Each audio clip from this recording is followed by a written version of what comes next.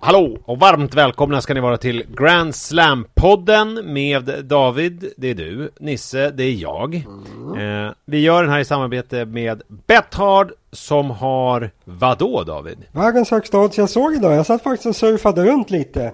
Det är väldigt modernt nu för tiden, man registrerar sig bara med BankID. Det är inte så svårt nu för tiden. Så det är enkelt att liksom kliva in och börja spela. Högst odds i världen.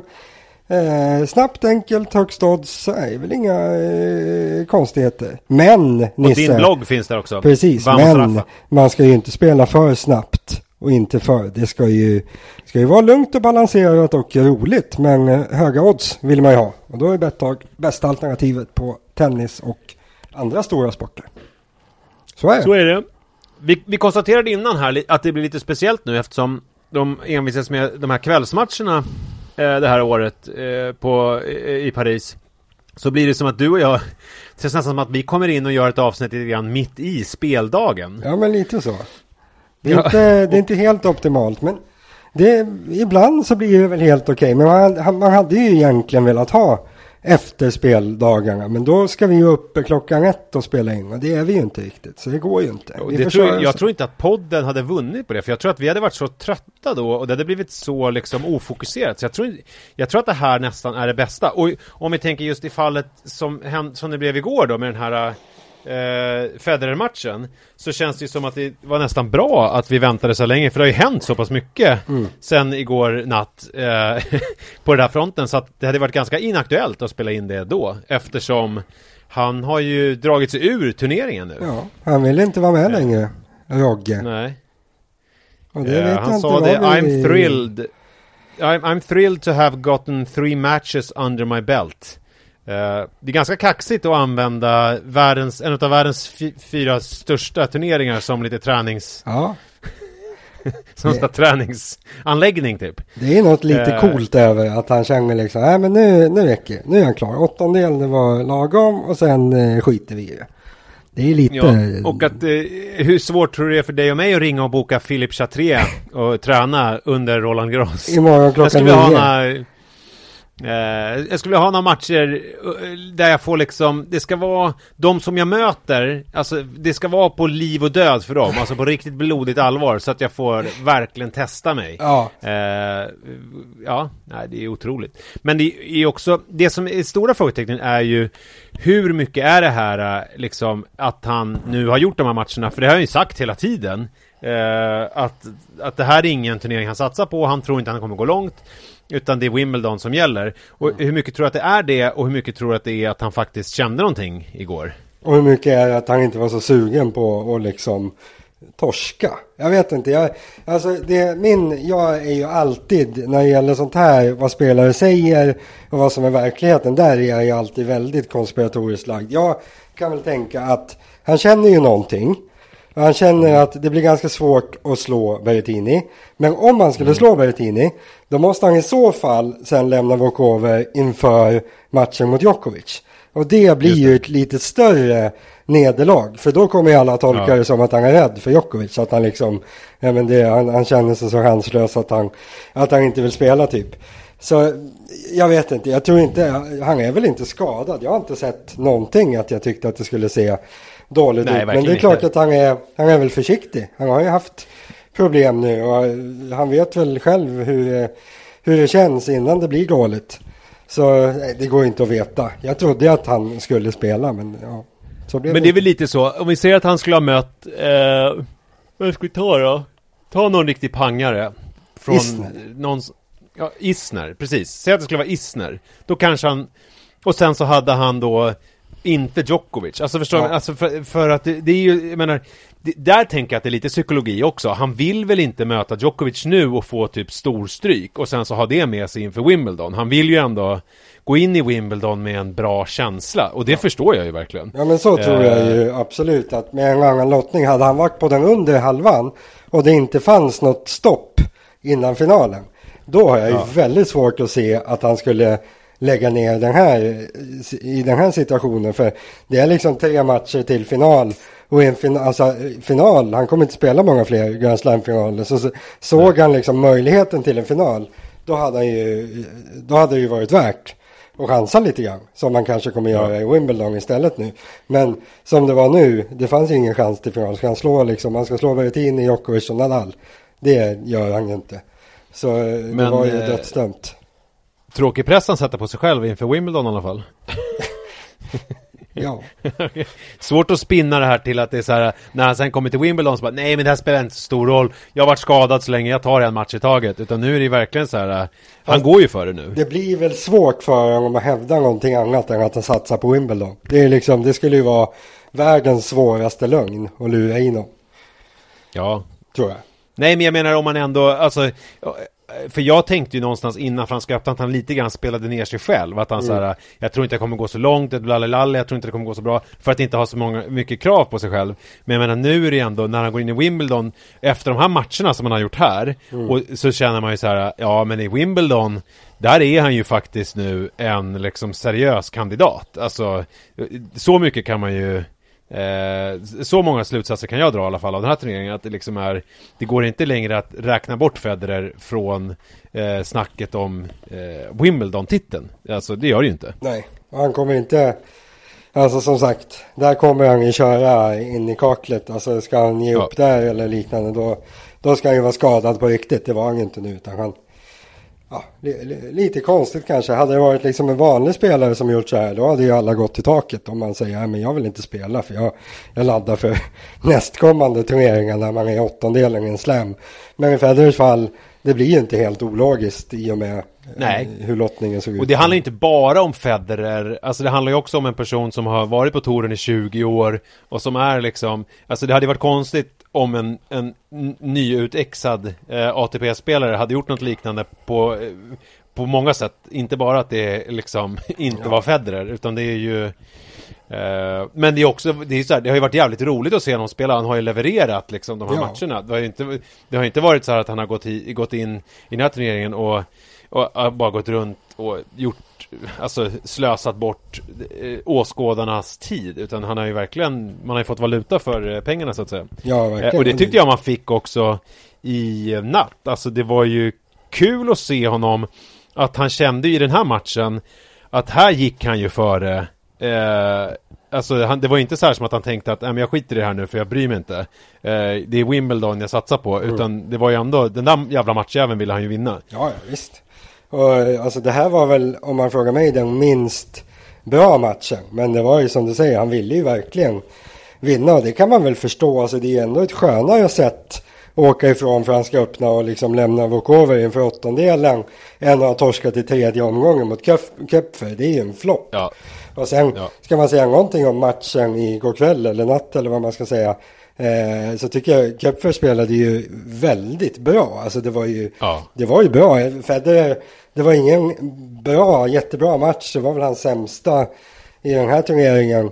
Men alltså det är ganska bra gjort ändå att vinna. Så jag tycker, alltså, hade jag gissat inför Franska här vad man skulle fått ut av Federer spelmässigt, så hade jag nog trott att det skulle vara lite sämre än det här. Så han har ju ändå, det var inte så tokigt, men det spelar inte så stor roll som sagt, för med den lottningen han hade så det fanns ju ingen potential riktigt, så får det bli. Men det var ju lite så här, se honom utan publik, alltså det var någon så jag läste det här med att kul för Paris om han hade åkt ut här nu. Eller det kan ju vara så här också, att det kan ju vara att det här var ju Federers sista match i Paris. Alltså så kan det mycket väl vara, att det här var hans farväl till det är väldigt troligt. Den franska tennispubliken i alla fall. Han har väl spelat kanske Masters i Paris i höst. Men jag menar Roland Garros. Ja, men det är väl högst troligt skulle jag säga. Ja. Och det var ju någonting med det här Federer, det var ju lätt att börja tänka på den här John Millman-matchen i US Open för ett antal år sedan, då när han var så här svettig också och när det var så här segt och jobbigt. Alltså, det är ju ett dåligt tecken när Federer svettas, då vet man ju att det är... Jag vet inte varför han svettades igår. Han hade problem med håret också. Det var liksom en test som ramlade ur pannbandet hela tiden. Det var väldigt stökigt igår. Nej, men det var ju tydligen fuktigt i Paris. Alltså han, Koepkers tröja var ju också, jag vet inte om du såg det, den var ju helt dyngsur. Och Federer, han kan ju inte ha dyngsura grejer på sig, han bytte ju tröja hela tiden. Han bytte 4 gånger. Koepfer har en sån där keps på sig som liksom, den blir automatiskt svettig. Han har en sån här svettkeps på sig som, han ser svettig ut även när han inte är svettig. Koepfer. Ja, folk var väldigt missnöjda med hans uppträdande. Han höll på och spottade och grejer. Jag tänkte inte på det så mycket när jag tittade på matchen. Det är som att det har ju blivit rätt ovanligt att man gör. För något år sedan var inte det var inget konstigt. Men jag tänkte också på det att han gick runt och spottade.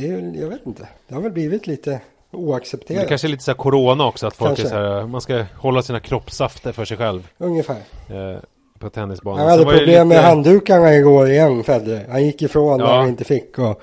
Det är stökigt med det där, nymodigheten. Han fattar inte det där med handdukar. Han tycker det är jättejobbigt. Ja. Men det är roligt för att när han slog igenom på touren, då var ju det här med att hålla på och torka sig med handdukar var ju ingen grej.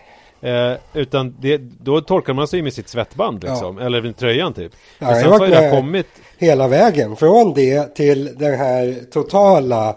Alltså det här när Nadal stod och torkade sig 15 sekunder mellan bollar. Han stod i princip alltså som när man har duschat. Så stod ju han och torkade sig mellan varje boll. Det framstår ju idag som ganska knasigt. Det hinner man inte idag. Så han har ju varit från hela vägen till det som det är nu. Att man måste gå hem. Jo, men det som jag menade var att, för då kommer man ju från, sen kommer de här bollkallarna. Jag vet inte hur det borde någon faktiskt göra någonting på. När det där började att det måste ju ha varit någonstans det började där med att bollkallarna skulle hålla på och serva med handduk. Jag undrar vem det var. Det måste vara någon som var först med det på något sätt. Inte. Det skulle väl inte förvåna om det var alltså Nadal-generationen, om det var där 05, 06, 07 skulle jag väl gissa. För som du säger, man har inga minnen av att folk sprang omkring med handdukar på det sättet långt bak i tiden. Så det kanske men kan det vara så att Nadal, vi säger det här är våran alternativa historieskrivning som vi hittar på i stunden, eller som jag hittar på, att Nadal höll på med handduken och det tog så jävla lång tid, så att då var det liksom, sa de till bollkallarna, släng fram handduken till honom så att det går lite fortare, och sen så blev det där en grej. Han kanske instruerade dem också, det är inte helt, det där får ju någon gärna utveckla förslagsvis i vår Facebookgrupp eller liknande. Det skulle vara intressant om någon vet det där när vi började. Det har jag aldrig tänkt på, men det är lite spännande. Ja, för nu är det ju slut i alla fall. Och det jag skulle säga var att nu har ju Federer vant sig vid de här handdukarna, men det som du har konstaterat tidigare är att det är ju många som har slutat hålla på med handdukarna. Nu när bollkallarna har försvunnit. Inte alla, men det är ändå liksom, det är ju inte lika vanligt. Framförallt inte bland de här de unga som kommer upp, så är det inte så här självklart att man ska hålla på och torka som en handduk. Och det är väl skönt. Det var ju ett tag. Ja, det där är ju på väg bort. Men för Federer så är det här kvar nu. Ja. Och så springer han och håller på med den här handduken. Men det var en spännande match i alla fall. Det var ju otroligt många tiebreaks. Ja. Och det var ju inte självklart att han skulle vinna någonstans Federer. Utan det var ju vissa poäng som avgjorde helt enkelt. Till hans fördel att han var bättre på en del av de här otroligt viktiga poängen. Nu har vi pratat mycket om Federer. Det har vi gjort, och det förvarnade jag dig om innan att jag ville göra. Ja. Men han är i alla fall borta nu ur turneringen, och det ska bli kul att se honom blir det Queens nästa gång, eller tror han vilar nu till Wimbledon? Halle, han har ju livstidskontrakt med Halle, så jag skulle vilja gissa att han spelar här. Ja, det var där han åkte ut mot vad heter hans gamla kompis? Nej, inte Choric. Gamla, alltså han med kepsen bak och fram. Vad fan heter han? Tommy Hase? Ja, Haas. Inte E. Nej, men han stavar väl Hase? Nej, det kanske inte gör. Robin Hase. Just det. Honom han förlorade mot mig. Det kan stämma. Ja, Tommy Hase förlorade han mot när han kom tillbaka förra gången. Ja, just det. Det kommer jag nog ihåg, kanske. Och det var typ Tommys, en av hans sista, det var väl hans sista turnering, så det var typ som att det var någon kompis grej. Nej, det var i Stuttgart. Var det i Stuttgart? Men det var på gräs i alla fall. Ja, det var det stämmer. Ja, okej. Vad ska vi prata om de här matcherna som har varit idag då? De här icke-matcherna som var matcher men inte matcher. Jag vågar inte säga det, för vi får så mycket skit. För det var någon som tyckte att vi inte pratade tillräckligt mycket om Garin mot Medvedev i tennisgruppen. Och då svarade jag, alltså det vi pratar om det är Facebook. Där har vi den här gruppen Tennisen som är jättelivlig nu, det är skitkul. Så att om ni inte följer den gruppen eller vad det heter på Facebook, så gör det. För där är det bra tennisur alltså. Ja, och där får man dessutom, jag lägger ju ut alla mina texter här. Så där blir man ju matad med allt jag skriver också. Så, så kan man prata med andra. Jag tycker det är mysig. Kul att folk har börjat skriva. Det gillar vi. Jättekul är det. Och då var det någon i alla fall som tyckte att vi inte pratade om den här Garin-Medvedev-matchen. Då svarade jag, men det var väl... Vi sa väl att det där är väl ingen match. Medvedev kommer väl vinna den ganska lätt. Och då sa han så här, inte enligt Betthard. Jag tror inte ens vi sa det. Jag tror vi bara hoppade den matchen för att vi hade något underförstått samförstånd. Att det här kommer ju bara vissla till. Och så kommer Medvedev vinna. Och precis så var det. Han var sådär, idag igen, äckligt bra. Han krossade honom. Han var i underläge i tredje set. Men det var liksom, det kändes som man kunde vinna 5 game i rad när han ville överhuvudtaget. Han ser ju vansinnigt bra ut med det. Jag satt och funderade idag om finns det till och med en liten kapacitet att han kan vinna hela skiten. Det är nästan så att man måste börja tänka så faktiskt. Han ser otroligt en liten bra kapacitet, så klart att det finns. Ja, men inför turneringen skulle jag säga att det var 0% chans att han kunde vinna. Det är klart att chansen finns, men ja, han är bra. Det hade ju varit ganska coolt att spela på honom innan. Det hade varit rätt bra odds. Ja, då hade man suttit bra till. Han stod i ganska lågt odds sett till hur liksom hur chanslös han var. Ja, så det var ju inte... Ja, det fanns inte de här sjuka oddsen som det kanske borde varit. Så oddsen baserades ju lite på att man trodde att han kanske skulle komma igång. Men det trodde inte jag. Men nu har det varit bra ett tag. Ja.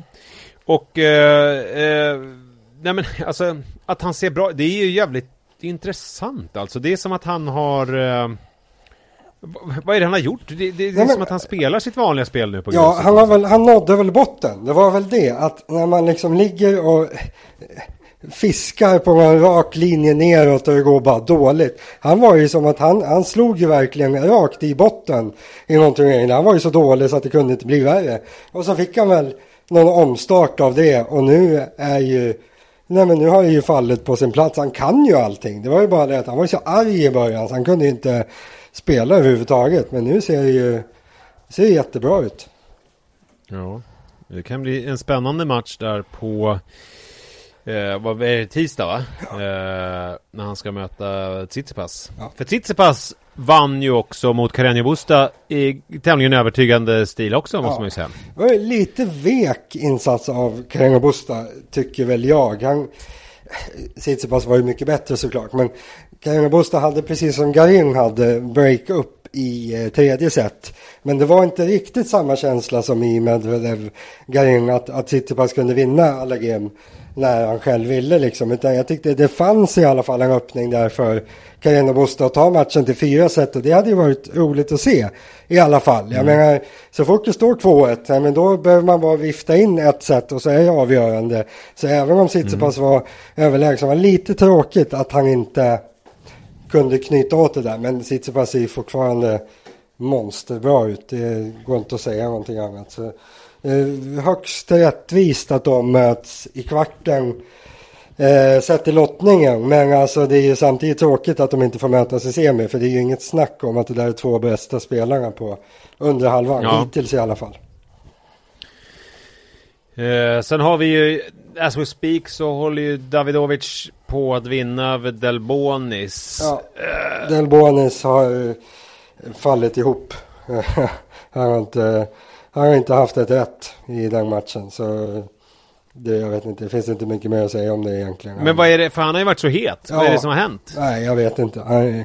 Platt match rakt igenom. Han har inte haft ett, jag vet inte, det är som jag skrev i morse, det är ju viktigaste matchen någonsin för båda två, och att en klarar av det och en inte klarar av det.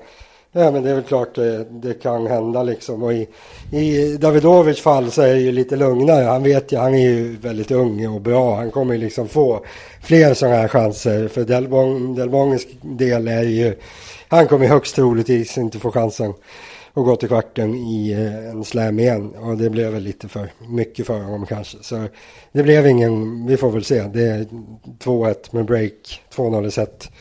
Davidovic. Så är det inte helt klart, men jag tror inte det kommer hända någonting där. Nej, och vilka är det då? Om vi säger nu, vad blir det nu? Han kommer möta... Ja, så är det väl Nishikori som spelar ikväll. Just det. Det blir en ganska svag kvart egentligen. Att han har ju, oavsett vem som vinner där, har han ju en liten möjlighet dessutom att nå semi Davidovic. Så det är den där delen som det har fallit ihop lite grann. Just det. Så att, det är väl egentligen det vi kan säga om matcherna idag. Och sen så har vi då ikväll då den här matchen som ju antagligen inte kommer sluta vid 11. Precis. Jag hoppas inte det. Där vill vi väl se. Det har varit 3 förmodligen ospännande matcher idag. Hade det väl varit kul med en rejäl avslutning ikväll. Och det borde vi väl kunna få, tycker jag. Jo, det är ganska deppigt att få den en söndagkväll 9. Alltså en sån här nagelbitare som kommer antagligen pågå till in på småtimmarna. Jag känner... Du hade velat jag känner mig inte aspeppad. Jag känner mig inte aspeppad. Jag känner mig inte heller asnöjd med Franska öppnas. Jag antar, det har ju varit ganska mycket snack om det här nu. Både i vår Facebook-grupp men också i olika Twitter-flöden och sådana med hur det egentligen är ställt, varför det är så här med de här kvällsmatcherna. Och det är väl som många konstaterat, alltså sändningsrättigheterna och sånt där har ju då sålts liksom innan hela corona-grejsimojset. Men jag tycker ändå att det är konstigt att man inte kan, alltså någon typ av force majeure, alltså när det är ett sånt här läge. Alltså, att det är så här... inte, alltså tycker jag att det skadar så mycket att vi får en match. Alltså jag tycker att i grunden är bra. Problemet är ju bara med publiken att du måste upp och lämna på dagis imorgon. Det vet jag inte om det är liksom skäl nog för att inte köra en kvällsmatch. Annars så hade det ju blivit mer av det här att matcherna spelas samtidigt, vilket jag tycker är fullständigt skit. Jag menar, Tsitsipas och Medvedev, de spelades ju samtidigt idag. Hade man inte kört kvällsmatch så kanske det hade varit 2 matcher samtidigt nu också. För vi vet ju, de är ju inte så benägna att sprida ut det så att damtennisen, så att man har en damtennis och en herrtennis samtidigt. Utan de lägger gärna damtennis och herrtennis samtidigt. Så ja, jag vet inte. Jag tycker väl i grunden att det är bra, men det blev ju väldigt fel nu när man inte får ha publik på kvällen. Då kan jag väl tycka också att det är så här, det är väl då lite mer logiskt att ha en dammatch vid 21, eftersom det är ju bäst av 3 set. Så det pågår ju inte hela natten. Du tror inte att det är herrmatchen de har sålt då?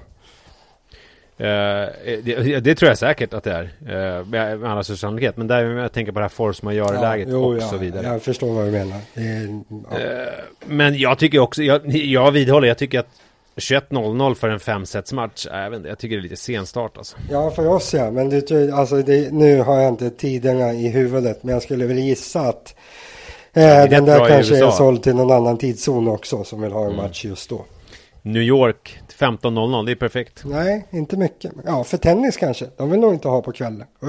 Har folk annat. Men jag menar det, att i New York är det är ju, de är ju 6 timmar efter. Ja, jo, men då kan man väl tänka att de vill väl ha en på bästa sändningstid, men det där är väl det bästa de kan få. Sen vet jag att det är också så med sporter som till exempel golfen vill de ha på dagtid, för på kvällstid då tittar alla på basket och baseball och amerikansk fotboll och sånt där. Så då vill de inte ha de här andra sporterna. Så det är nog inte helt omöjligt att det är de som har köpt in en eftermiddagsmatch istället för att ha allting på morgon och förmiddag som det skulle bli annars. Men nu jävlar vad vi gissar nu, Nisse. Ja, jag gillar det. Ja, vi skäms ju inte när vi har fel. Nej, precis. Ja. Så är det ju. Imorgon så är det Struff på riktigt. Struffis. Möter han sig själv eller vad möter han? Zverev? Ja, han möter Zverev. Nej, han möter Schwartzman. Ja. Och det är ju nu ska vi se. Är vi vidare nu? Har vi avslutat alla åttondelar? Nej. Fan. Det är fortfarande åttondelar. Ja, imorgon är det sista åttondelarna, eller hur? Precis. Så på tisdag så drar kvarterna igång. Så är det. Bra, då reder vi ut det. Så då är det alltså Schwartzman, Struff och Djokovic mot Musetti och Nadal mot Sinner. Och det som tävlas om här, det är ju vilka då som ska möta Djokovic får ju möta Berrettini och Nadal möter vinnaren av Schwarzman och Struffis. Just det. Och då har vi Schwarzman mot Struff. Det är väl den som på pappret är mest spännande av de här. Och den som är minst intressant för turneringen också. För det är det som är kanonmaten i kvarten sen. Att Nadal kommer ju inte få någon vidare jobb i kvart. Men det är väl, alltså, vad ska man säga, Schwarzman Struff. Hade de mötts i liksom första omgången i Rom.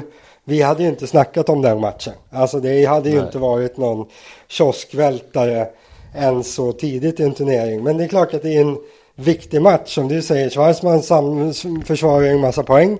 Jätteviktigt för honom att gå till kvarten. Och han har ju, kommer ihåg den här matchen mot Nadal i franska för några år sedan. När Nadal räddades av regnavbrottet där. Så han är väl den som har någon slags liksom, potential att kunna hota Nadal. Sen Struff Nadal, den har jag ju redan försnackat. Så den vet ju alla allting om. Det här med att Struff har egentligen det som krävs och så vidare. Men han kommer inte vara något hot. Själva matchen imorgon där,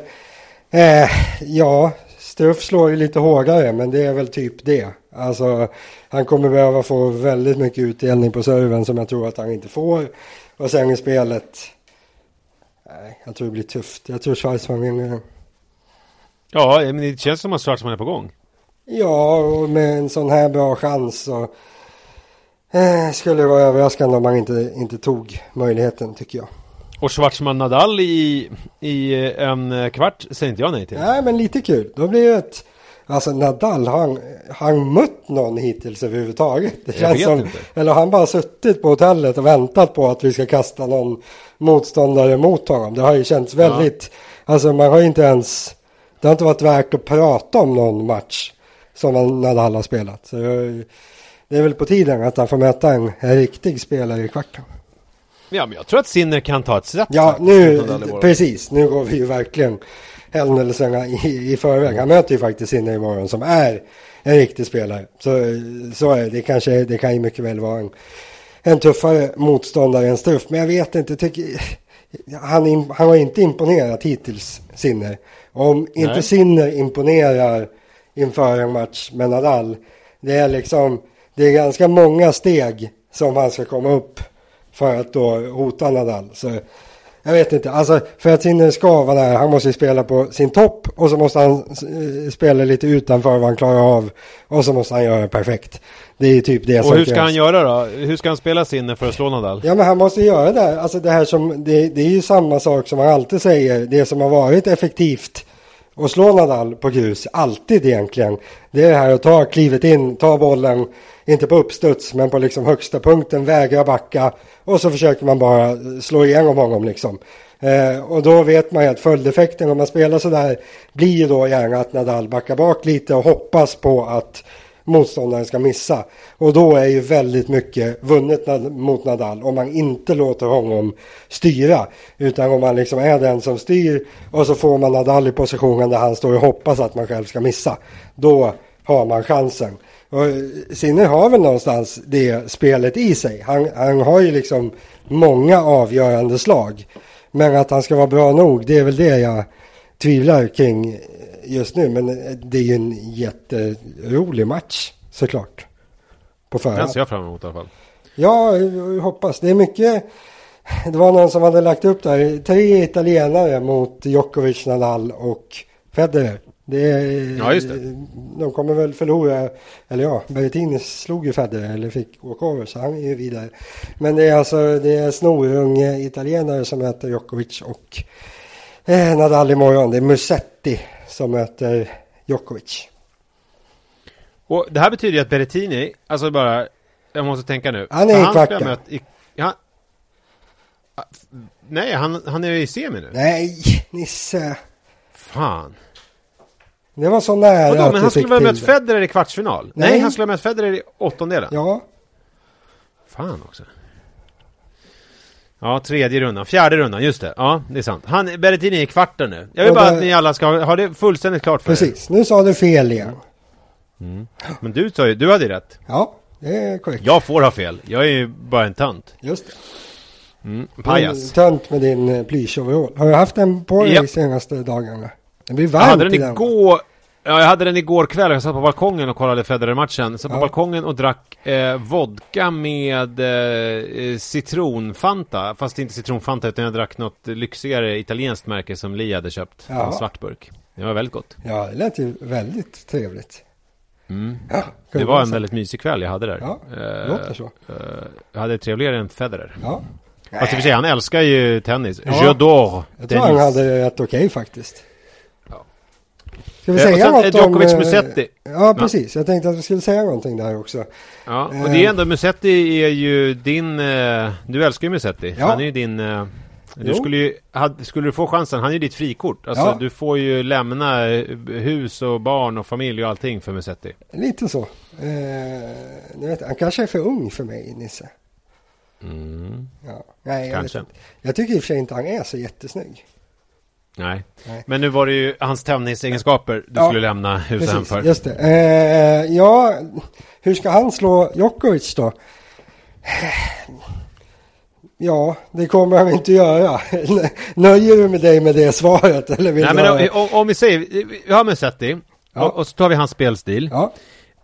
Det är det du har att jobba med. Ja. Hur ska han utifrån de förutsättningarna slå Djokovic på gruset imorgon? Ja, men det blir det här, alltså det är lite samma sak. Han kan inte bolla ut Djokovic. Det är samma ingång som Sinner har mot Nadal. De är liksom inte tunga, säkra och bra nog i bollandet för att kunna bolla ut liksom världens 2 bästa tennisspelare någonsin. Utan Musetti måste ju göra något som han aldrig gör annars. Han måste ju ställa sig lite närmare baslinjen och så måste han försöka driva på spelet på något sätt. Och han har ju, alltså framförallt backen har han ju väldigt bra avgörande slag i sig.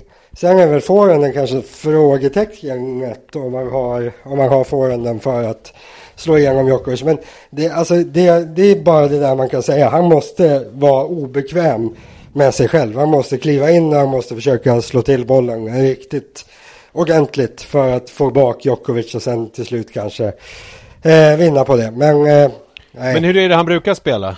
Ja, men han spelar ju ganska stora svingar, Musetti, än så länge. Jag tror han kanske kommer göra någonting åt det där. Vi pratade lite om Gasquets forehandteknik för någon dag sedan. Han har ju lite det där problemet i sig också. Att han har liksom en tekniskt perfekt backen. Forehanden är lite väl flack och fladdrig.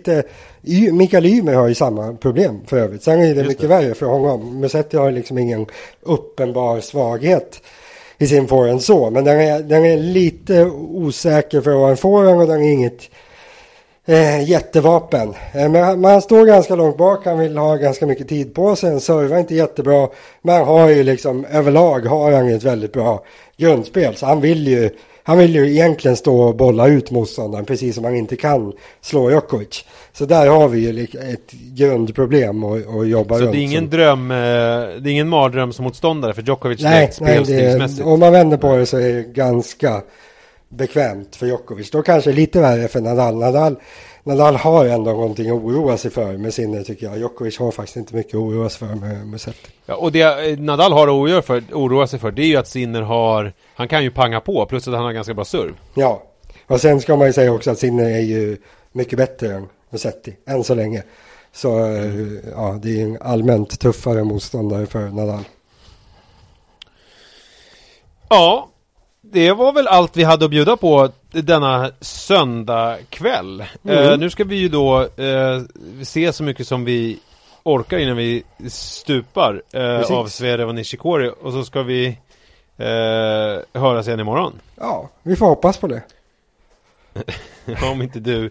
Du är ju orolig nu att du kommer dö för att du har fått någon liten förkylning. Ja, exakt. Det är lite jobbigt nu. Nu svettas jag. Jag tycker det är jättevarmt.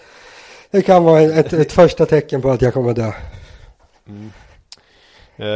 Vet du vad det första tecknet på att man kommer dö är? Nej, jag vill knappt höra. Man föds. Jaha, fyndigt. Det är så kul, Nisse. Ja, eller hur? Ja, hörru du, tack för idag David och tack alla ni som lyssnar. Tack och fortsätt gärna. In och följ min blogg. Ja. Ha det bra. Hej.